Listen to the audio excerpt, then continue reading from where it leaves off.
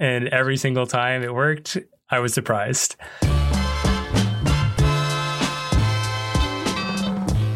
Welcome to ClockOrCounter. I'm James Wiseman, and with me is Ryan Young. So this is a special makeup episode because Ryan and I made an episode. Ryan was really happy about it, but Ryan had such a hot take in this episode that I was worried that we needed to mull it over a little bit, let it kind of linger and decide if we really want to put it out there. So it's super late at night, so we can get this in. And I am back home in Austin, Texas. I haven't been here in a while. This is where I learned to freestyle. So it's kind of wild to be here. I'm probably going to dig through my closet after this call to see what kind of old plastic I have sitting around from my first days as a freestyler. But this is all very appropriate because what we're going to talk about today is learning new moves. So first, Ryan, when is the last time you think you learned a new move?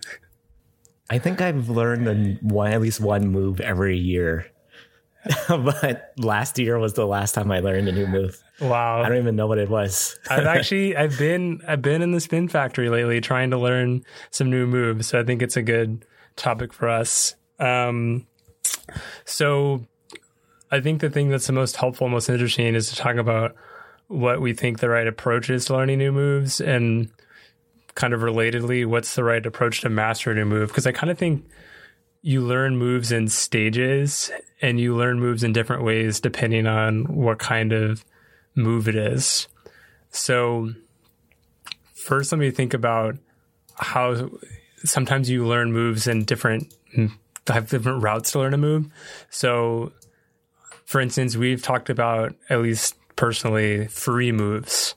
So what's a free move, Ryan?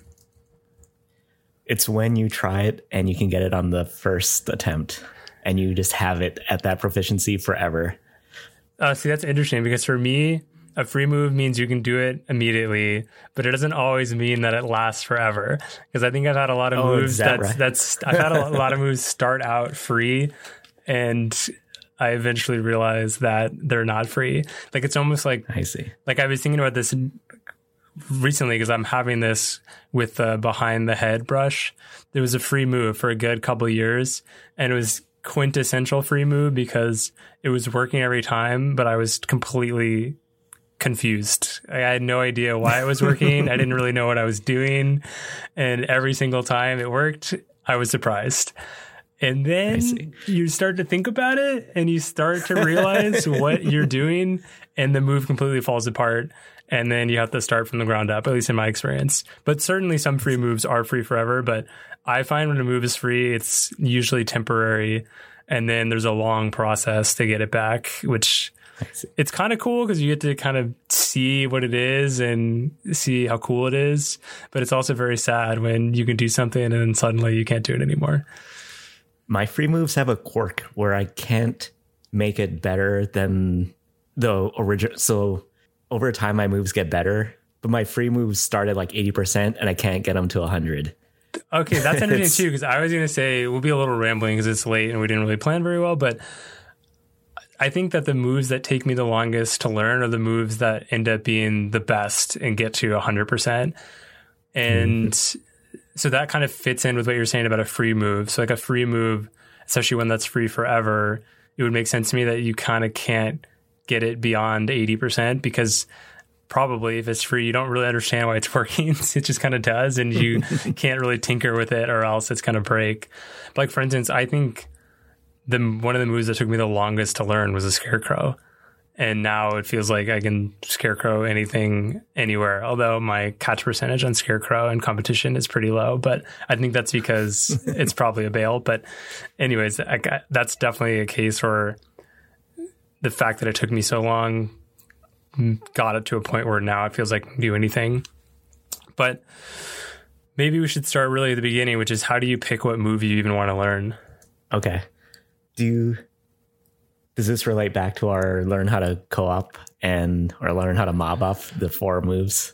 I mean, kind of. I think there's different ways to approach it. I mean, I've talked a lot before about how you should just learn whatever you want to learn because, as you like to say, enthusiasm is the best predictor of success. So if you want to learn something, it's probably something you're enthusiastic about, and it's better it's probably better for you to be enthusiastic and learn the things you want to learn over time than to learn the right things and maybe not be as enthusiastic about it.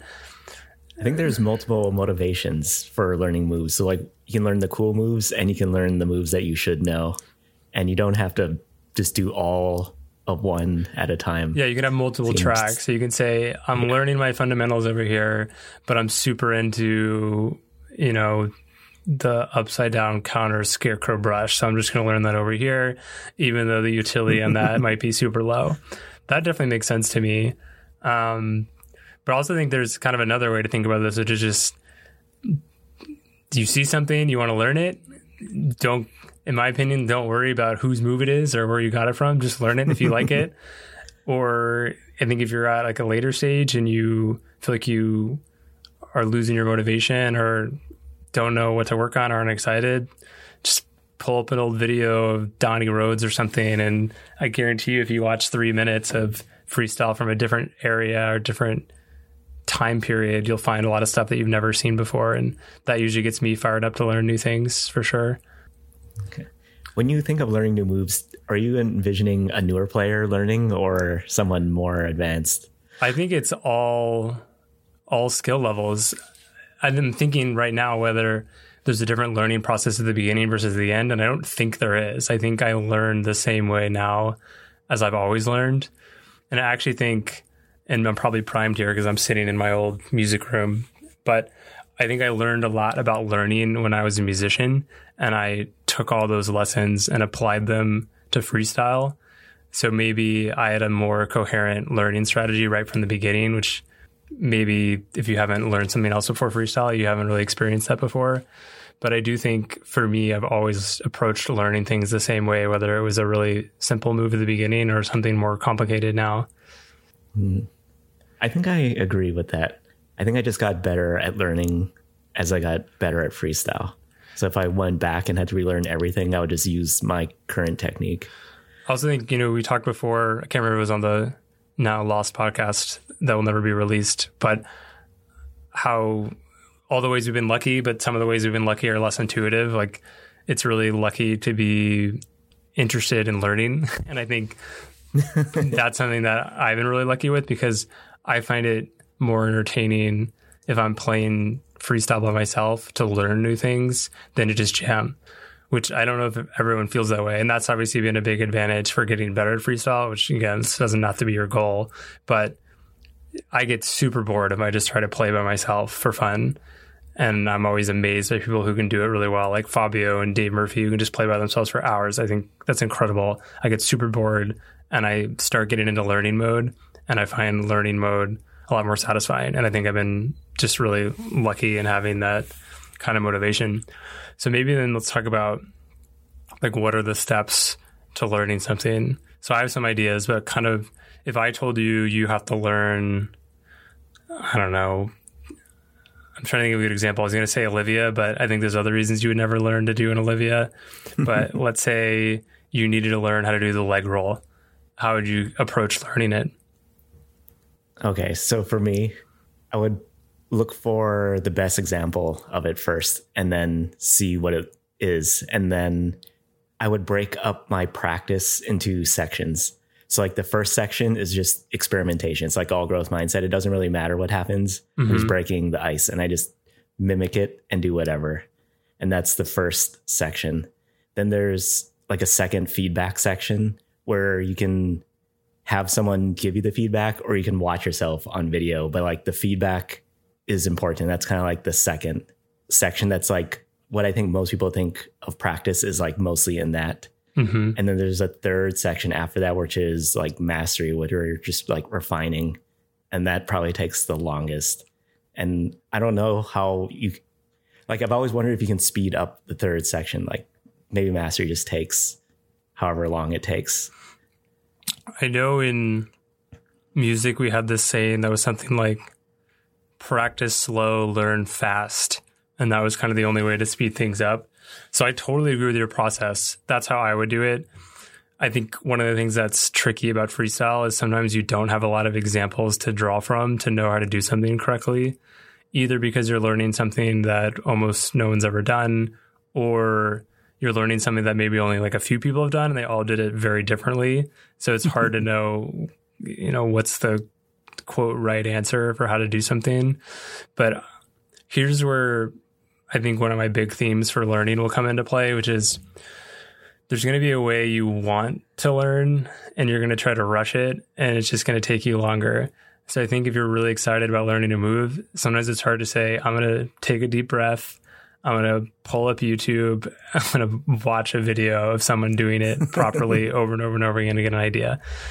Now, here's where, again, enthusiasm matters. So if you just want to dive right in because that's more fun to you and you're not going to like learning freestyle, if you have to sit and watch videos, I totally get it. But it can save you so much time to watch other people do it. And where I find this most often is I'll be learning something that I know from another player, and maybe it's on a video, or maybe I dive right in and don't really do my homework and I'm having trouble with it. And then I see that person at a tournament and I'm like, hey, I'm like trying to learn this. Here's where I'm at. What am I doing wrong? And they're like, your hand is 180 degrees in the wrong direction or something. And it's like, oh, like if I just realized like this is the thing that was wrong, the move is so easy now. Like the number of times I'm like, now it's easy. Like if only I had understood it. But that's actually one of my favorite aspects of learning to move when you are trying it. And sometimes it seems impossible. And when it seems impossible, there's kind of a couple ways that can go. Either it actually is almost impossible and it's going to take you years to refine, or you're doing it wrong and you just have to find the trick to the trick. And once you get that, you can kind of click it in. So kind of wrap that first section up, find examples and learn from examples. The next stage you described is kind of the brainstorming stage, which I really like how you put it. And you mentioned something that I think has a lot of support in learning psychology, which I'm not an expert in, but I've read some interesting things about it that I'll try to relay without getting it totally wrong. But so when you're learning a move, you watch how people do it. Depending on the complexity of the move, there might be, 15 moving parts, like all these different things that have to be right for the move to work. Where your feet are, where your arms are, what your wind position is, what the angle of the disc is, how much spin there is. So there's all these different factors that are kind of like, levers or levels on a soundboard. And you kind of have to like adjust all the levels until you can figure out how to get the move to work. And that's really what the brainstorming stage is for. So you're not only trying to mimic the perfect example that you found, but you have to play with all the variables to see what is going to get you there. Because at the beginning, you're not going to be able to hold those 15 things in your head yet.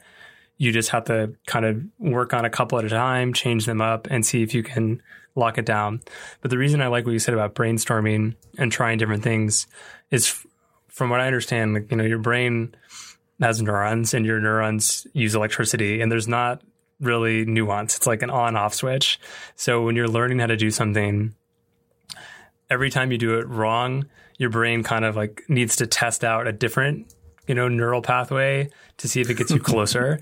So it's kind of like A/B testing. You try it this way, Which one's closer? Let's do that. Like an eye exam. Like, is it A or B? A is better. Okay. Is it A or C? C is better. Is it C or D? Right. So like that's really how you should be learning a new move. So if you're trying to do the same thing over and over again and it's not working, it's sort of like that expression that's like, if you try something 1,000 times, you're crazy. I can't remember the expression exactly, but like if it's not working, it means you need to try something a little bit different. And it could be the smallest thing. Like try putting your foot in a different position, try standing up straighter, try throwing less spin, try throwing more spin. And by making those mistakes in different directions, you can get closer. And one kind of version of this, which I mentioned before in the podcast, is go to the extremes when you're having trouble. So let's say you're working on a chest roll and you're trying it at like a 45-degree angle and you're having trouble with it. Go extreme and go a perfectly 90-degree, depending on your like a perfectly vertical chest roll. See how that works. That's not working. Go totally flat. See if that works. If that doesn't work, go the Teddy Oberhaus roll where you're like bent over, like on the ground. Like try the craziest angles to see if that can get you closer. So like a situation where I do that a lot is on the set. So like, let's say I'm trying to do a spinning catch. It's not working. I'll just be like, I'm going to set a quadruple and go for my one spinning catch and see if that works. And if that's not working, now I'm going to set it barely off the ground and try to do it and just go to the extremes and see if that helps you iterate faster. Now I want to talk a little bit more about the moving parts and kind of finding out what they are. So I find when I'm learning a move, and I've been thinking about this a lot lately, is even though there's, 15 moving parts, you don't even know what those moving parts are at the beginning. And maybe you can only identify a couple of them. So for instance, I've been working on the cray trap, I think Daniel calls it, where you set it in front of you, you jump in the air and you do a 180-degree spin in the air, and then you catch the disc between your legs and kind of bring it on the ground. And, when you first start, I know there's 15 levers, but I can only control 2 because I can only conceptualize 2 at the beginning. And it's sort of what angle is the disc at and how high is the disc at it and where do I start my body. And I just experiment with those 2 things until I'm close enough. And then your body starts to internalize those components and you open up bandwidth to think about new components. So now that Do you ever feel overwhelmed at the beginning? Every single time. I mean, okay. Well, not every single time. Like we said, sometimes there's free moves, but it's shocking the number of times you think, no way, it can't be this hard. It can't be this hard. But it is, but only at the beginning. But actually that reminds me of another question, which is, how often do you think you will be able to hit the move within 20 minutes one time? A lot. Yeah, I think it's almost 100%. Yeah, more than you think. Yeah. It's so rare that I can't hit a move once almost immediately. And actually, this is a good little, I don't know what the name of this bias is off the top of my head. Maybe you do. But you know how one of the problems with social media is you go on social media and you see only the best versions of people and you don't see their low moments, and it's sort of a misleading. I think this happens if you ever experience this, don't fret, where you show someone a new move and they hit it in 5 tries and you're like, oh my gosh, they're so good. They're so much better than me. But that's just how it works. Everybody learns a move in the first couple of tries, but then it takes 10 years to master. And I'll give you a great example of this. In Paganello 2014, Bill Wright showed me the Bilbs roll. And the second try, I nailed it. And Bilbs was like, you're so good. You're going to do this in the tournament later today. And now it is almost 10 years later, and I'm still working on the Bilbs roll. I haven't put a lot of time in it. It's starting to get better. But, even though I could hit it in the first 2 minutes, now we're 10 years later, and I still really haven't mastered it. So don't get discouraged if you see people hitting moves that you show them right away. But at the same time, don't get too optimistic when you hit the move right away. Because the number of times I think, okay, I got this move, it's not perfect yet, but it'll be good in a couple months. And then suddenly it's 10 years later. And I never really mastered that move. I should probably put some dedicated time into practicing it. But that's also nice too. It's nice that you can kind of get a proof of concept early. And then it's just about refining to get it to the point where it's solid. I know progress is exciting. Exactly. So I'm wondering if there's anything left on the brainstorming stage. But I think maybe another don't get discouraged note is that idea of freeing up bandwidth. So the more you do something, the better the more bandwidth in your brain you'll free up to start thinking about other factors that will help you get the move smoother. So I think about this now, because I have been working on my crosswind chest roll set for 10 years now. And now I feel like I'm at the point where I'm like, okay, what is the angle of my middle finger of my right hand? It's still not perfect. I have a ton of work to do on it, but at least I feel like I have 50 levers now, and I can, every time I do a chest roll, I can think about different tiny little differences in how my arm is positioned, how it's angled, and where my feet are. But it's only after doing it for years and years and years that I can have the room in my brain to be like, okay, put 99% of it on autopilot and do it the same way you always do it. But then we're just going to make this adjustment. So maybe another way to think about it is you want to get to the point where your moves are adjustable and customizable. So the beginning is just sort of I just need to be able to hit the move in perfect conditions the exact same way. But once you get a move really mastered, you reach the point where doesn't really matter where it is or what the angle is or the wind, all the windows start to get bigger.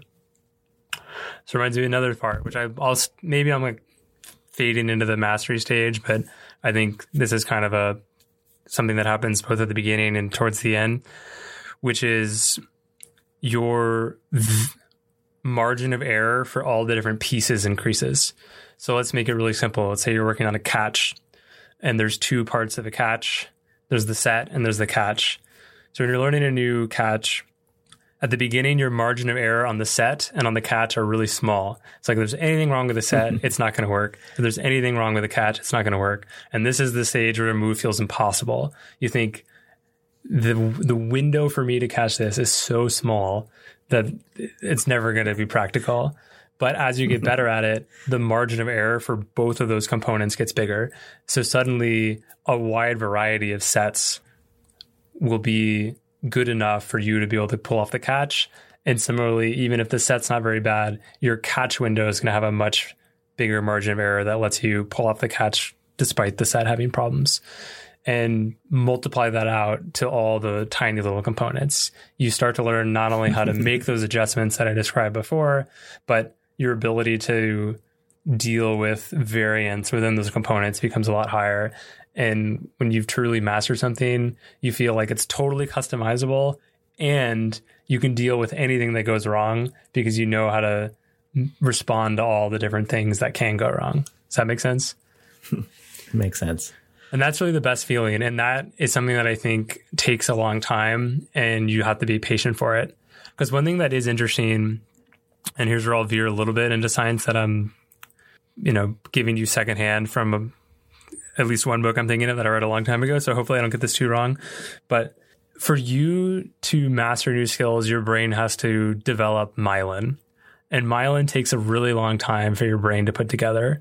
I don't know if it's weeks or months or years, but it takes a really long time to build a new neural pathway for a new move. So even though we often have this experience of learning a move pretty quickly, like a free move, it will take years for your brain to kind of like build the highway. So here's my bad off the cuff analogy. Let's say when you learn a move on the first day, you're on a grass trail where you just matted down the grass by walking over it. And that's your neural network for that move. So it works. It'll get you from A to B, but it's going to take 6 months to turn that little matted grass highway into a beautiful paved road. And so you just have to give it time. So one of the strategies I have when I learn a new move is to kind of rely on not just raw hours practice, but time spent learning the move. So instead of, like, if I imagine two different approaches, let's say I have 5 moves that I want to learn. One way you could do it is you could learn each move sequentially. You learn move A, then you move on to move B, then you move on to move C. That, in my opinion, and from what I understand from the science, is the wrong way to do it. It would be better to work on all 5 a little bit every day over time, because you're giving your brain time to build the neural network for all those moves over a longer period of time than if you did it sequentially. Is that your experience? I agree completely. Yeah. Yeah. I was going to say managing your effort is as important as your learning technique. It's like there's like different axes, and like you can have the best learning technique, but if you're just spending one day and learning for 6 hours, it's not going to be as good as if you spent 20 minutes over the next month every day. Yeah, and it is tricky because it is a balance between putting in enough time that you've actually done work and given your brain something to work with, and putting in too much time that you're getting really diminishing returns. So I wouldn't go to the extreme and say, I'm going to work on 100 moves every day and hope that in 5 years they're going to be good, because I don't think there's enough time for that. So going back to my kind of A/B testing of when you're brainstorming, you have to get things wrong. One thing that I try to do, and I'm not sure how supported this is, but I need to give my brain the model, which means I kind of have to hit it or get closer to hitting it before I move on to something else. I'm sure if I try a move 50 times and don't get anywhere close in those 50 times, I probably am learning. But I think if I do it 70 times and one time it's right, that one time I send that jolt to my brain that's like, that's the model. Like whatever that was that we just hit that one time by sheer luck, remember that and build towards that. And one kind of sample of one evidence I have for this. And again, I know using your life's experience as evidence for conclusions about how your brain works is not always the best thing to do. But the number of times I did a study tape, I thought of a move for it that I'd never done before. It took me 10, 20, 30 minutes to hit it for the study tape. And I thought, oof, that was super hard. Not sure when I'm going to come back to working on that ever again. And then, 6 months later, having not tried that move in the interim, it's locked in. And I think that's because I hit it once and my brain started building out that highway for it. And then another factor, which we can go into a little more, is I think also having video and watching it is also giving my brain a reminder of that network. Like, this is what you're supposed to do. So having video is kind of a cheat code here, which we can talk about a little more in a little bit, which is visualization is a really powerful way to learn. One of the easiest ways to visualize is to watch yourself on video doing the thing you want to do.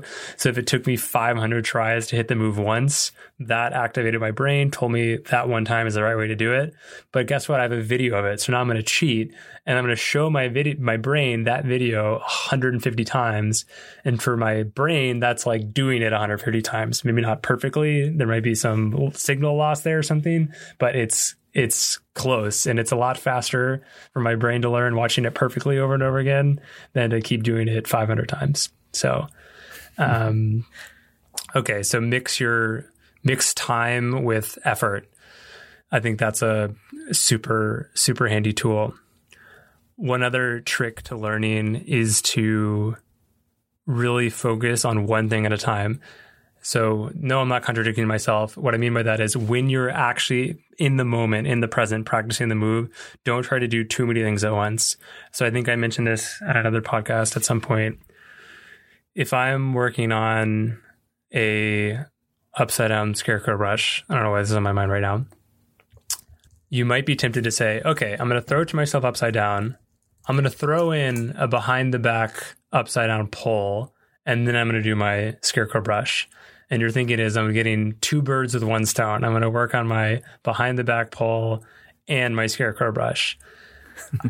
It seems like the science says, I hate saying that. It's like I'm just blithering about some nonsense I read a long time ago. But it seems like that is not an optimal strategy. And it's better to focus on one thing at a time.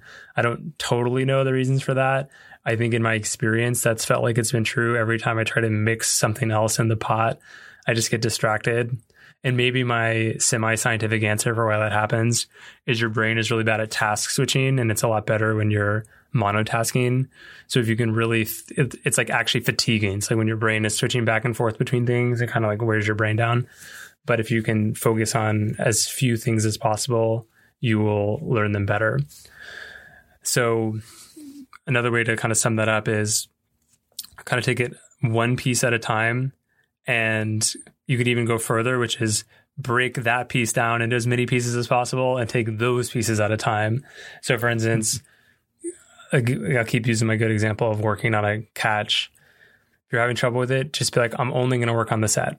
I'm not even going to try the catch. I'm just going to practice setting it where I know the set's supposed to be. And I'm just going to work on that for 10 minutes. And then once that feels more comfortable, now I'm going to work on just the catching motion. I'm not even going to set it. I'm just going to practice the catching motion. Once I get that, now I can put the two pieces together. And this is where the play slow, learn fast mantra really comes in, because you're just going to want to try the move over and over again. That's what everyone wants to do because it's more satisfying in theory.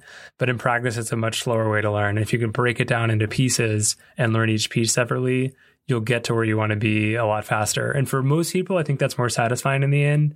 But I also do understand that if you're not having fun learning and you're not having fun because you're breaking it into pieces, then forget about it. But for me, it's usually worth it. And it only usually takes a couple of minutes. It's like, this isn't working. I'm just going to set it for 2 minutes and then I'm going to go back to the move. Yeah, I agree. I do the same thing. And then one other aspect of this, which I'm curious what you think about this, and I almost never do this because for me, this is where my enthusiasm is too low.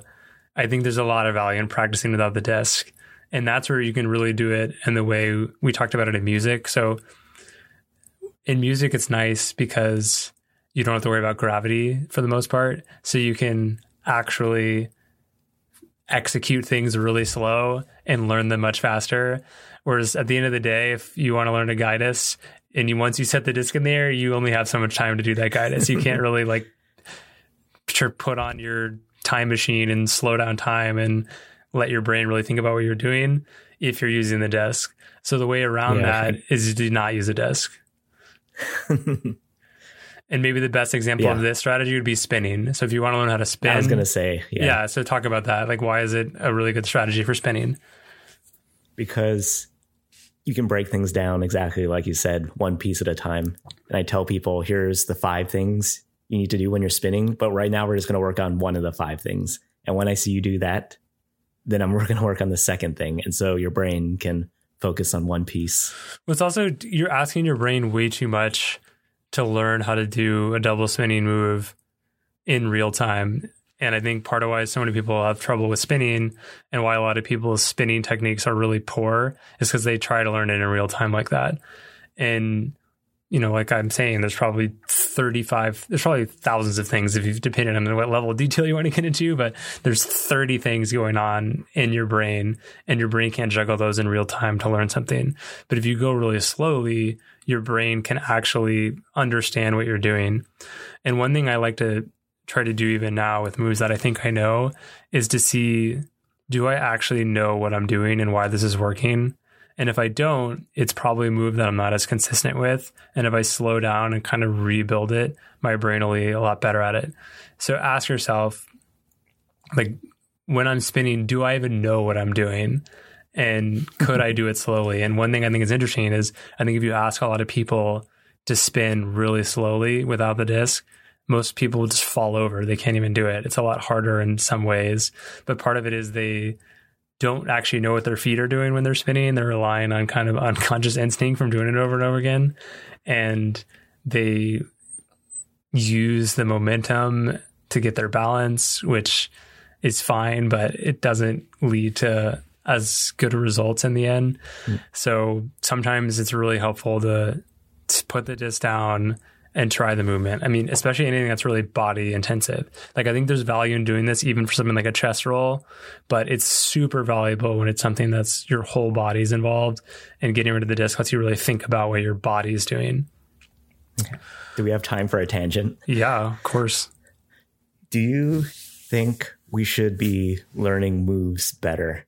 Because, okay, so when I talk about learning moves, I'm always like, first you learn to complete it, then you learn to do it in the jam, and then you learn to do it in competition. I agree. That's kind of the standard we have right now. Yeah. But if we were talking about ballet, that would be, we learn like 30%, or like 30% as capable, or as what is like efficiently, like competent, or like 30% as competent as our moves as a ballet dancer is with their moves. God, it's like they just learn it. It's like a ballet dancer could do it 100% of the time, and we would be doing it only 30% of the time. Something like that. Yeah, or their move is 3 times as more precise, or they're standing up straighter and everything is balanced because they learn it in a specific way. And I think, okay, so for ballet, one of the reasons they can do that is because they know what the perfect one looks like. Mm-hmm. And I'm not sure we know what the perfect guide is or the perfect scarecrow looks like. So it's interesting. So in the Lost podcast, I made this really tortured analogy that I'm somehow going to try again in this podcast, which is my trombone piano analogy. So I have this idea that, you know, in a lot of ways, a piano is a much more complicated instrument than a trombone. There's, 88 keys. You have 10 fingers. There's, in some value neutral sense, way more you can do with a piano than a trombone. But the best piano player isn't more skilled than the best trombone player. It's all about what you do with what's available to you. So within the limitations of a trombone, you don't have 10 fingers and 88 keys, but you have to work with what you do have in much more sophisticated ways. So I think that kind of applies to freestyle. Like freestyle is more like piano, and something like baseball is more like a trombone. So I think about how a pitcher will spend their entire life working on 2 pitches, and all they think about all day long is how to execute 2 pitches. And so the level of competency and detail they have to have for those 2 pitches is far higher than would ever be expected for a freestyler, because a freestyler needs to know, this is a little controversial, hundreds, thousands, tens of thousands, whatever, however you want to vary. I mean, put aside the whole thing that you only need a handful of moves to be a really great freestyler. But I just mean, like, even just throwing. I mean, they have 2 pitches, we have 10 throws. So we can't really be expected to learn everything so competently, and we have to make sacrifices to have a breadth of vocabulary. But it kind of raises another interesting point about learning in general, which is how much do you commit to a move, and how far do you take that move? How long do you learn that move? How much mastery do you need to obtain? Which I think is really move specific. So I think if you're working on, like in my case, the cray trap, I don't really need the cray trap to be 100% move that I can do at in all times. It's a dessert move, but the crosswind chest roll is my fastball, and I am happy to dedicate 20 years of my life working on it almost every day to get it to a higher level of mastery, because it's so important. I see. So do you think the important utility moves we should be learning in a way similar to ballet moves, where we're like, because this is important, you have to learn it from the fundamentals. And when you can do it, it's like spinning, where you can spin slow. You can do the chest roll slow, and you can break it down. Yes. And I actually think there's another good analog to music, right? And let's just put it under the umbrella of fundamentals. So things that are fundamental should be things you're always working on, both for maintenance and for improvement. So the greatest piano players in the world still sit down and do their scales, like same kind of stuff that you would do as a brand new piano player. And certainly when I was a drummer, I was always doing just basic sticking patterns over and over and over and over again. I never stopped working on the things that I learned at the beginning, even when I was a much more skilled player. And I think that's true for freestyle. Always, like, I've been doing a lot of counter back rolls lately. Like, I probably had a very high degree of proficiency at a counter back roll 10 years ago, but I was like, I need a little remedial course and really need to put some more time into it. And I'm always working on my catches, always. Yep. So I think, if you were really regimented in your practice, and believe it or not, even I'm not this regimented, but like a way a lot of musicians would do it is you would have your first, let's say you're practicing an hour, first 20 minutes, you're just doing fundamentals. And it's not till you get through that you get to do the fun stuff or the new stuff. And that's probably a good approach for freestyle. I think so. Even the hardest ballet class in the world starts with pliés, which is the most basic thing. Yeah, you always got to work on the basics. I was thinking of something else with my piano trombone analogy, but I feel like I'll just let that one rest for a minute. So I guess then let's talk more about mastery. So what are the timelines? How long do you think it takes to master a move? And I think it's fair to say almost every freestyle move is like the blues takes a couple minutes to learn and a lifetime to master. But I mean, realistically, at what point do you think, like, what's a normal timeline to feel like, okay, this move's really in my bag and I can do it in the finals of the world championship under pressure? 5 years. That's my first order of approximation. That's what I was thinking. That's definitely what I was thinking. I think that varies. It's kind of funny. I think almost how, I'm full of analogies these days, almost how when you're a kid, you can learn a language at the beginning, you have that plastic brain, and you can learn English in a couple of years, but if you're a 40-year-old, it's going to take you 5 years. There's definitely something at the beginning of your freestyle career where everything you do then, you will, quote unquote, master within a couple of years. But after that, it seems like everything takes 5 to 10 years. And part of that might be, and this is another interesting learning point, is that when you're new, every move you're learning, that's all you're doing every day, over and over and over again for years. Whereas once you're in year 10, your new move doesn't need to come out very much because you've got so much else in your bag to rely on. So it's not going to get nearly the same kind of attention. So maybe in theory, you could learn moves on a 1 year, 2 year time frame if that's all you're working on. But realistically, once you're further in your freestyle career, you're not going to be putting in the time with those moves to get them down. Yeah, plus you're limited by myelin.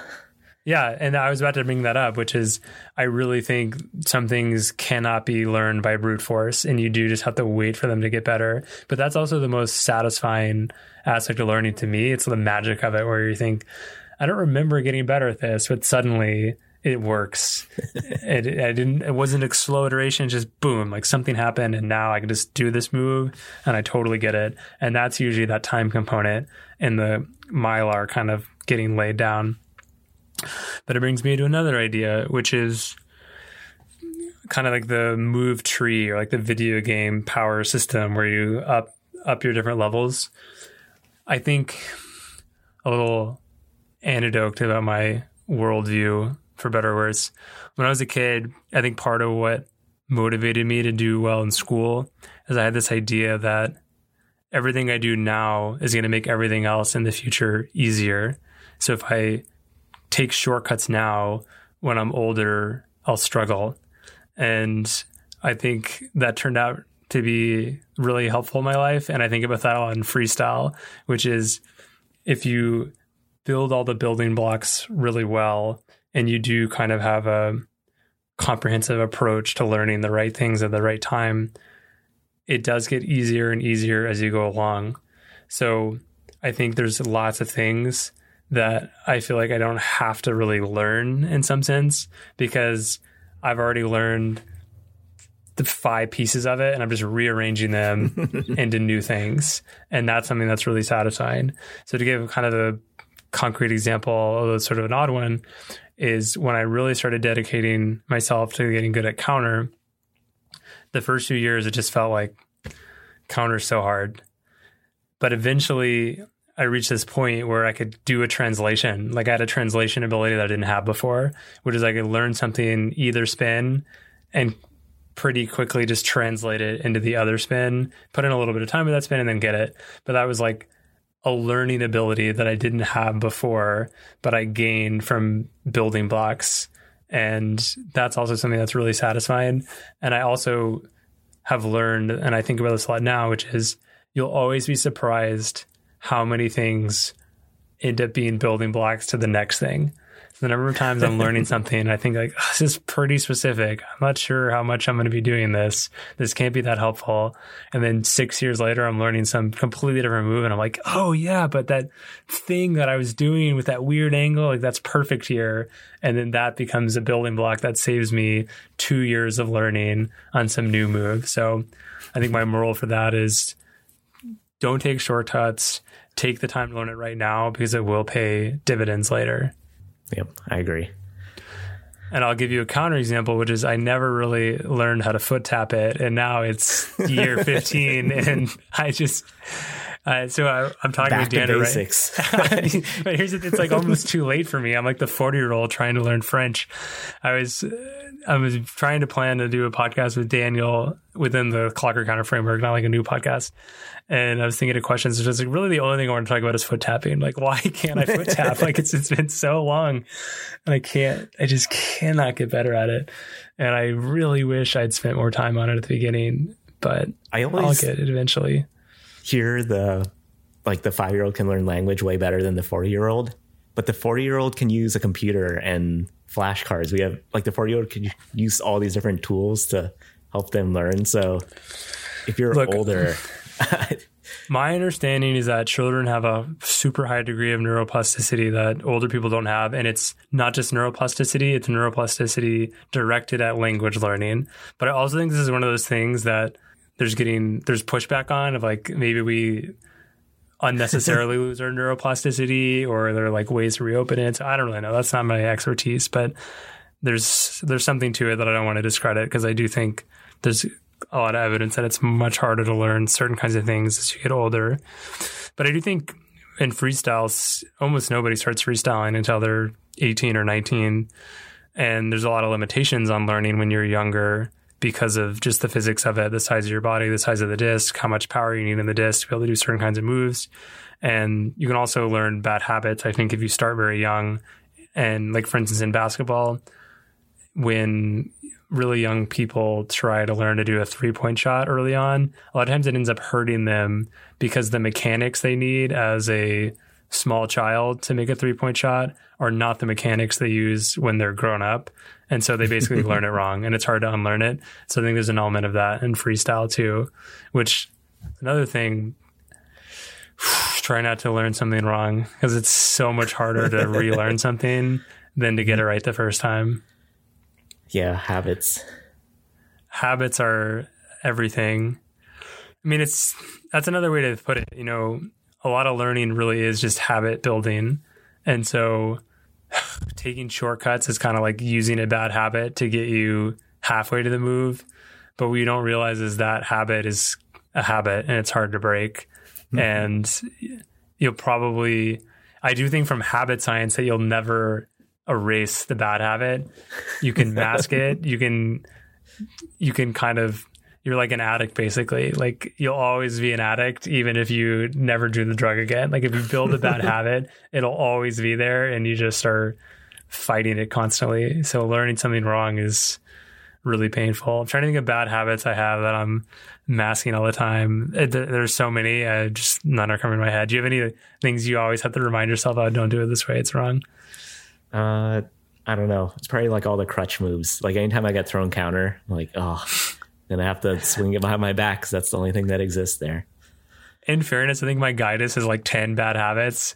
And every time I go for a guidance now, I'm like, don't do that. Don't do that. Don't do that. Don't do that. Do this, do this, do this, do this. And if I can get all those signals out in my brain fast enough, I'll have a nice guidance. But most of the time I still think so. Fall back into something.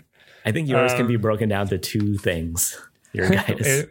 Which it's block on your, they're both on the right leg. So you block on your jumping leg, which is your right, and then you stretch it when you're in the air.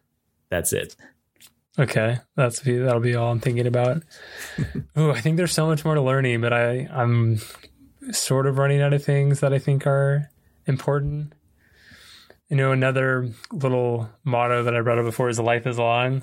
And so especially when you mentioned that you think it takes about 5 years to really master a move, if you go in knowing that, I think it creates a lot more peace about learning. So I think the number of times I think, man, I've been working on this for so long. Like, is it worth it? Should I just move on? And I just remind myself that it just takes this long and it's okay to put in the time and not get discouraged too much by it. We talked a lot about techniques when you're motivated, but have some techniques for when you're not motivated, which I think is a lot of the time. I think. So, no, go ahead. Okay. The first one is time box your practice. And I tell people this a lot, like just do 60 seconds of practice. You can do it right before you go to bed if you forget. Like 60 seconds is not a big deal at any point in the day. And doing just 60 seconds of practice will have huge gains if you do it consistently. Agreed. Reminds you of a couple of things. One, there is evidence that doing things before bed is better for learning. Just throw that away, do whatever you want with it. And it actually makes sense. I didn't mention this before, but your brain does all of its learning when you're sleeping. So you have to get good sleep. I think just like we did the growth mindset podcast, we're going to have to do the why we sleep podcast, where we just talk about sleep and how important it is. But you are not learning if you're not sleeping. And if you're doing anything that interrupts your sleep, like alcohol or caffeine or anything else like close to bed, you're also kind of disrupting your learning cycle. So, you know, if your goal was to learn as fast as possible, I wouldn't practice 6 hours and then right before bed, drink a bunch of coffee and beer and just kind of like destroy a lot of your gains. But yeah, so I've been reading some research by this person, I can't remember if he's a psychologist or not, who studies procrastination. And he has a lot of good techniques to overcome procrastination. And I think those techniques are similarly helpful to overcoming lack of motivation. So one, this is more about procrastination, but I think it's interesting and it's something to think about if you feel unmotivated. The current thinking about procrastination is it's really an emotion regulation problem or an emotional problem rather than a time management problem. So when people are procrastinating, it's usually because there's some kind of like emotional block. And for a lot of people, that's because it's something that's hard. And that fact that it's hard makes it stressful and they're kind of animals, flight or flight, don't want to be stressed. So this happens to be a lot of work where I'm like, oh, I need to do this thing. And I'm just kind of scared to do it because it's hard. And once I kind of address that and just kind of note it, like, oh, I'm scared because this is hard and I don't think I'm going to know how to do it. Once I kind of identify that, it becomes easier, like, yeah, but like I've done this a million times, so I'll be fine. And then I get started and do it. So sometimes that can be helpful if you're feeling unmotivated. But to get even more concrete and even easier, the two kind of phrases to use that I really like are just get started. And this one, I guess, isn't a phrase, but just like identify the next task. So just get started, I think, fits well with your 60-second hypothesis. And so any amount of practice over time adds up so quickly.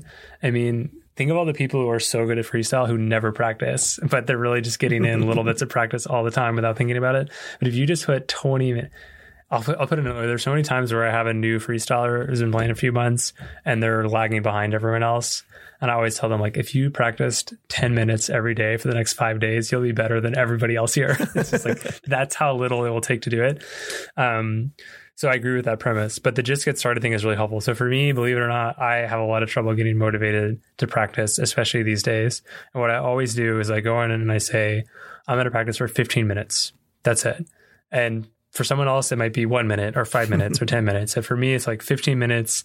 It's impossible to say no to that. I'm barely going to even notice that I use 15 minutes of my day. And what almost always happens, pretty much every single time, I get started and I'm like, this is great. Like, this isn't nearly as bad as I thought it was. Now that I have my nails on, now that I have the disc, I feel motivated. And I almost always play more than 15 minutes.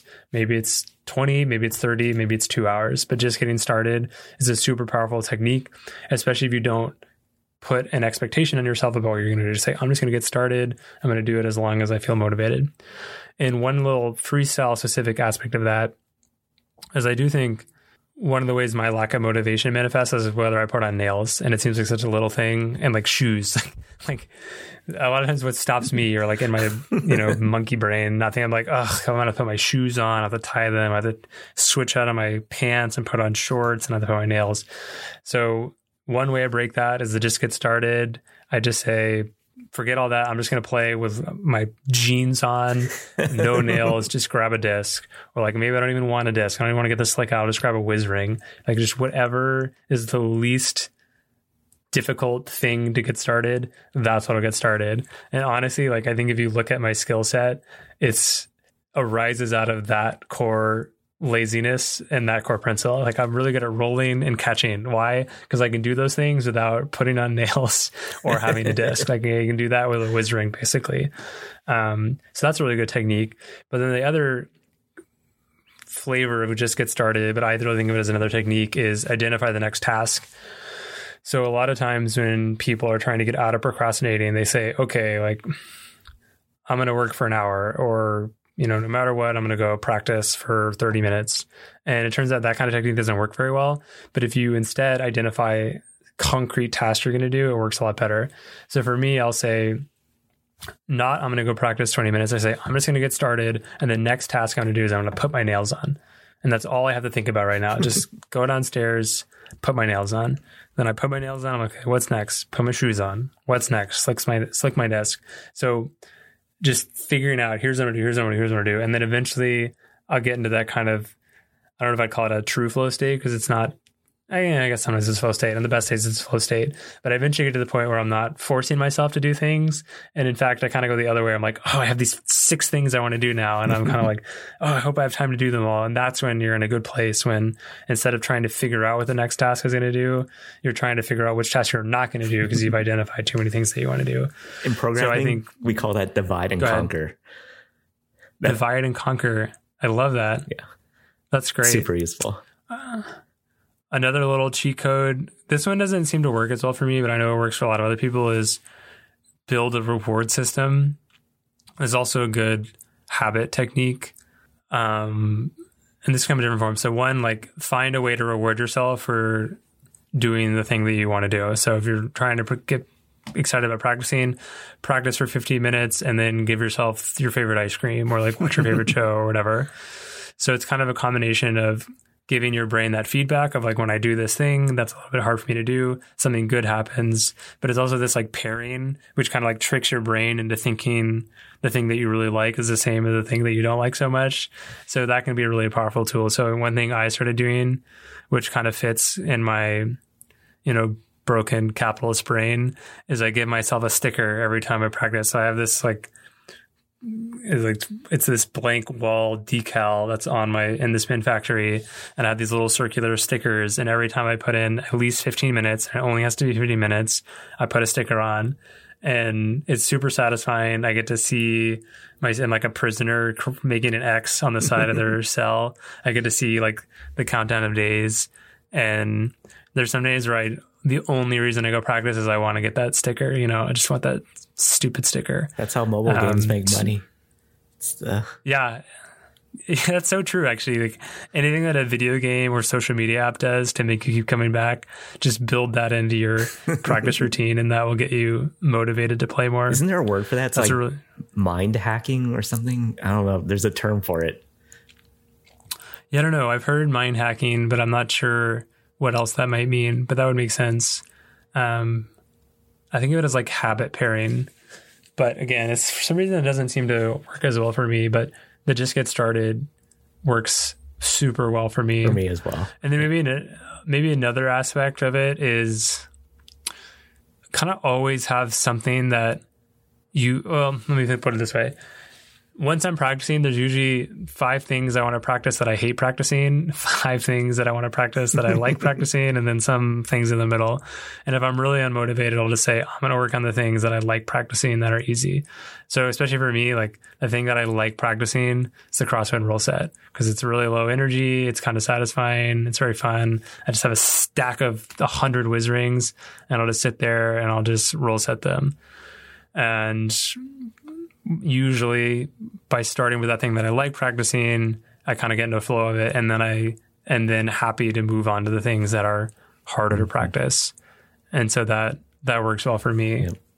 Do you remember the work summer that we did with Jake? I do remember that, but in fairness, I was less involved with that than everyone else. I don't want to pretend that I was super involved, but that was a cool idea. So tell everyone about that. So we started an email thread, and at the end of every week, we would just write down what we did and what we practiced. And we didn't have to accomplish anything. We just wrote down what we the time we put in, we practiced. And it created a sense of like accountability. But I think even more than that, it was like the social like reward of being able to say report. It was like your sticker on the wall, but you get to tell your friend that you accomplished something. So I had 2 thoughts on that. One, which is a tangent.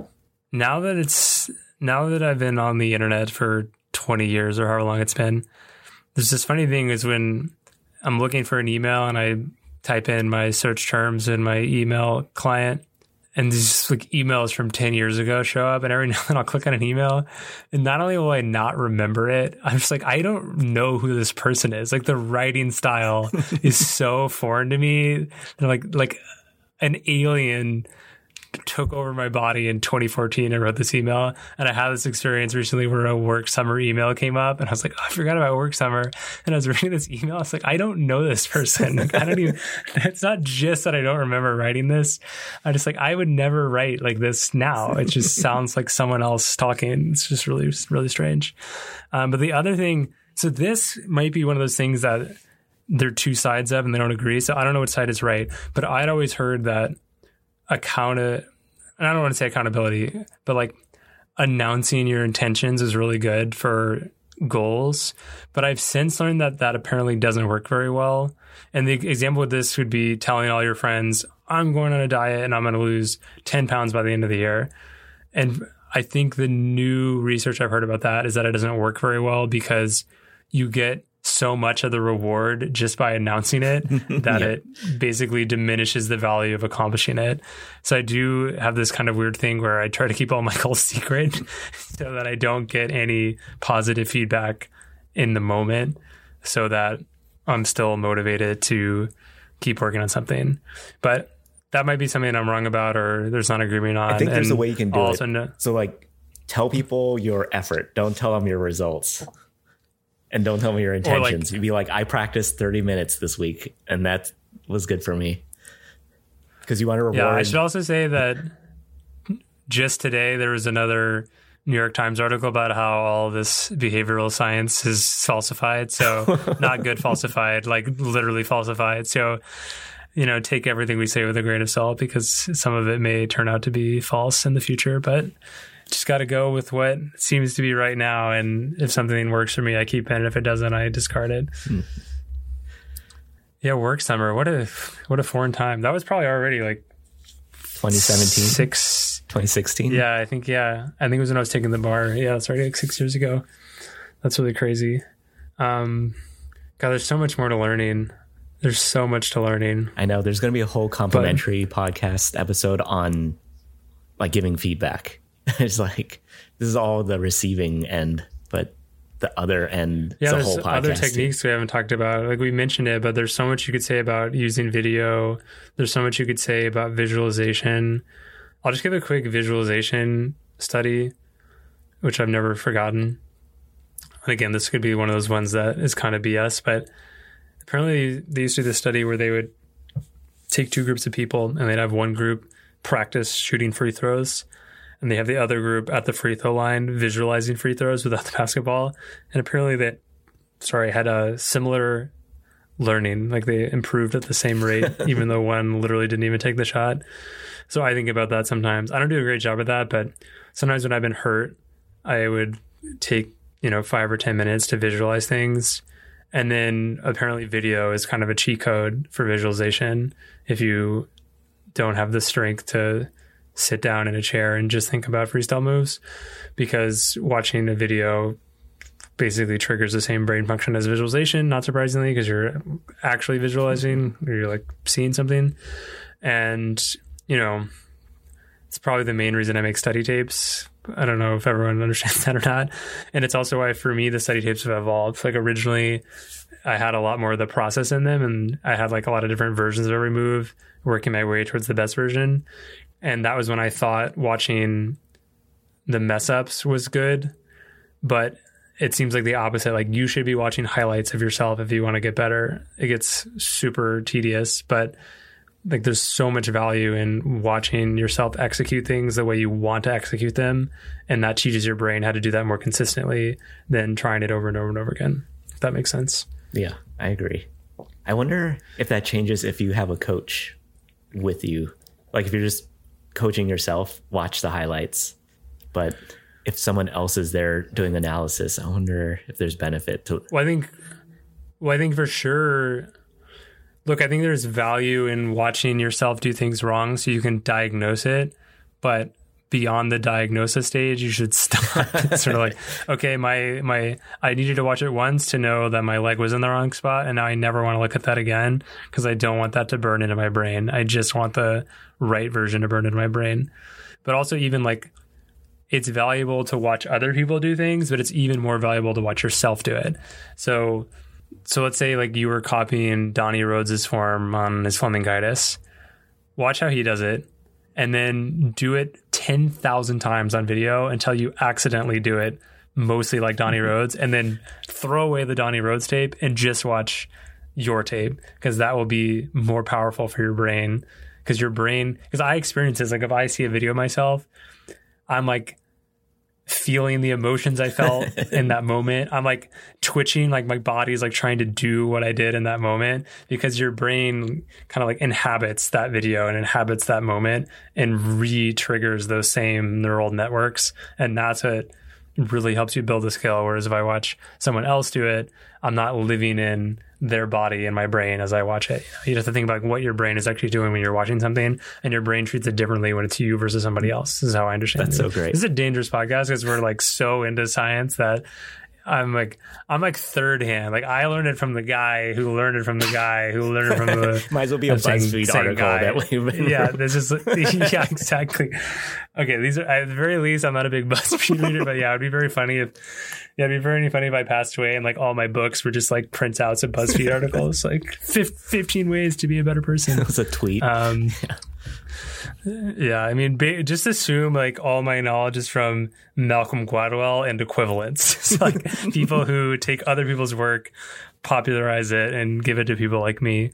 So there's a little bit of a game of telephone. But like I said, if I hear something that sounds compelling and makes sense to me, and I try it and it seems to work, then I stick with it. But I've been burned a few times. There's one person I won't name because it's still coming out who falsified all their data, and it's very disappointing. But luckily, this person was studying something that didn't affect my freestyle decision making. Okay, so maybe we can stop there. We should leave room for other learning podcasts. I keep talking about how we do so much better when we prepare and then we don't prepare, but I think I'll listen back to this and think of the kinds of things we miss. But is there anything else kind of jumping out to you that you wish we talked about? That was everything. Do you think it will be, I don't know if the right word is surprising, but maybe I'll put it this way. Do you think other people have thought this much about learning, or is this going to sound really foreign to them? I think it will sound like we spent a lot of time on something that it was tedious. Like, I don't know if surprising, but like tedious. It's kind of like when you, that nerd in the library that like does all of this boring reading and like, man, I don't want to be that guy. We're that guy. I know, but it's kind of interesting, and maybe this is just a difference between, to use your word, a nerd and not a nerd. Sometimes I think when we talk, it sounds like we literally went to the library and before we did anything, we just studied how to be as efficient as possible, which is not at all how it happened. Like, it's very organic, I think, like I said, like a lot of these kind of things I learned when I was a musician, and the musicianship is much more fully developed than freestyle. So I had really fantastic mentors that had done all this work for me, and they taught it to me, and I just used it in freestyle. And then a lot of stuff just happens organically. Like I didn't set out to learn how to learn better or learn how to freestyle better, but I was reading a cool book on habits, and then I was like, oh, like a lot of this stuff would be super helpful for freestyle. Or I'm reading a potentially game-changing book right now, but I'm not even ready to talk about it. It's just too big a game changer. But I didn't start reading this book to be a better freestyler, but I think it's going to make me a much better freestyler. So it happens over time. And I say that just so people aren't like overwhelmed, like, oh my gosh, how would I ever start trying to learn all this nonsense or read all these random books that not that many people care that about or find that interesting. But I think if you dedicate yourself to something long enough, you'll start to pick up on these things intuitively. And yeah, but for all I know, everyone listens to this and say, duh, all this stuff is really obvious. We all do it. But I don't know if that's true. I know in the music world, people don't do it very much. And I also know in my own life, I'm constantly disregarding all these useful tips just because, I don't want to do it. I don't want to do it the right way. I just want to do it the easy way. I don't have my habits. Yeah. Cool. Well, I'm going to go to bed. Tomorrow I have a early morning jam with Tanya Nell and Eric Gibbons in my first freestyle park. That's going to be, I think it was like 107 here yesterday. So I'm very curious how hot it's going to be. Not surprising. We started at 8 a.m. And yeah, I think that's it. I'll give you one last tangent. It's kind of funny being at home because you kind of go back into a dynamic of being a child with your parents. And my mom picked me up in her new car and we're driving home. We're in her new car and she's explaining to me how to work the door handle of the car.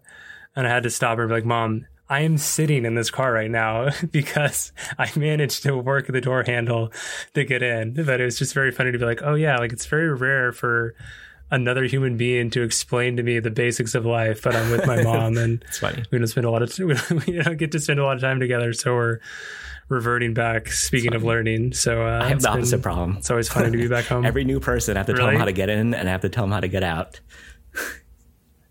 Well, maybe it's because it's like your car. It's not a Tesla, but it's got a similar door handle. But I was like, you realize you're explaining to me how to work a door handle that I had to operate in order to be sitting in this seat right now. She's like, okay. But if you ever wonder where my tendency to over explain things comes from. Do just have to talk to my mom.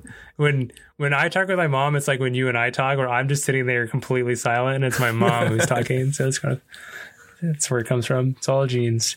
Okay, cool. Well, with that, great talking to you, and talk to you all next week.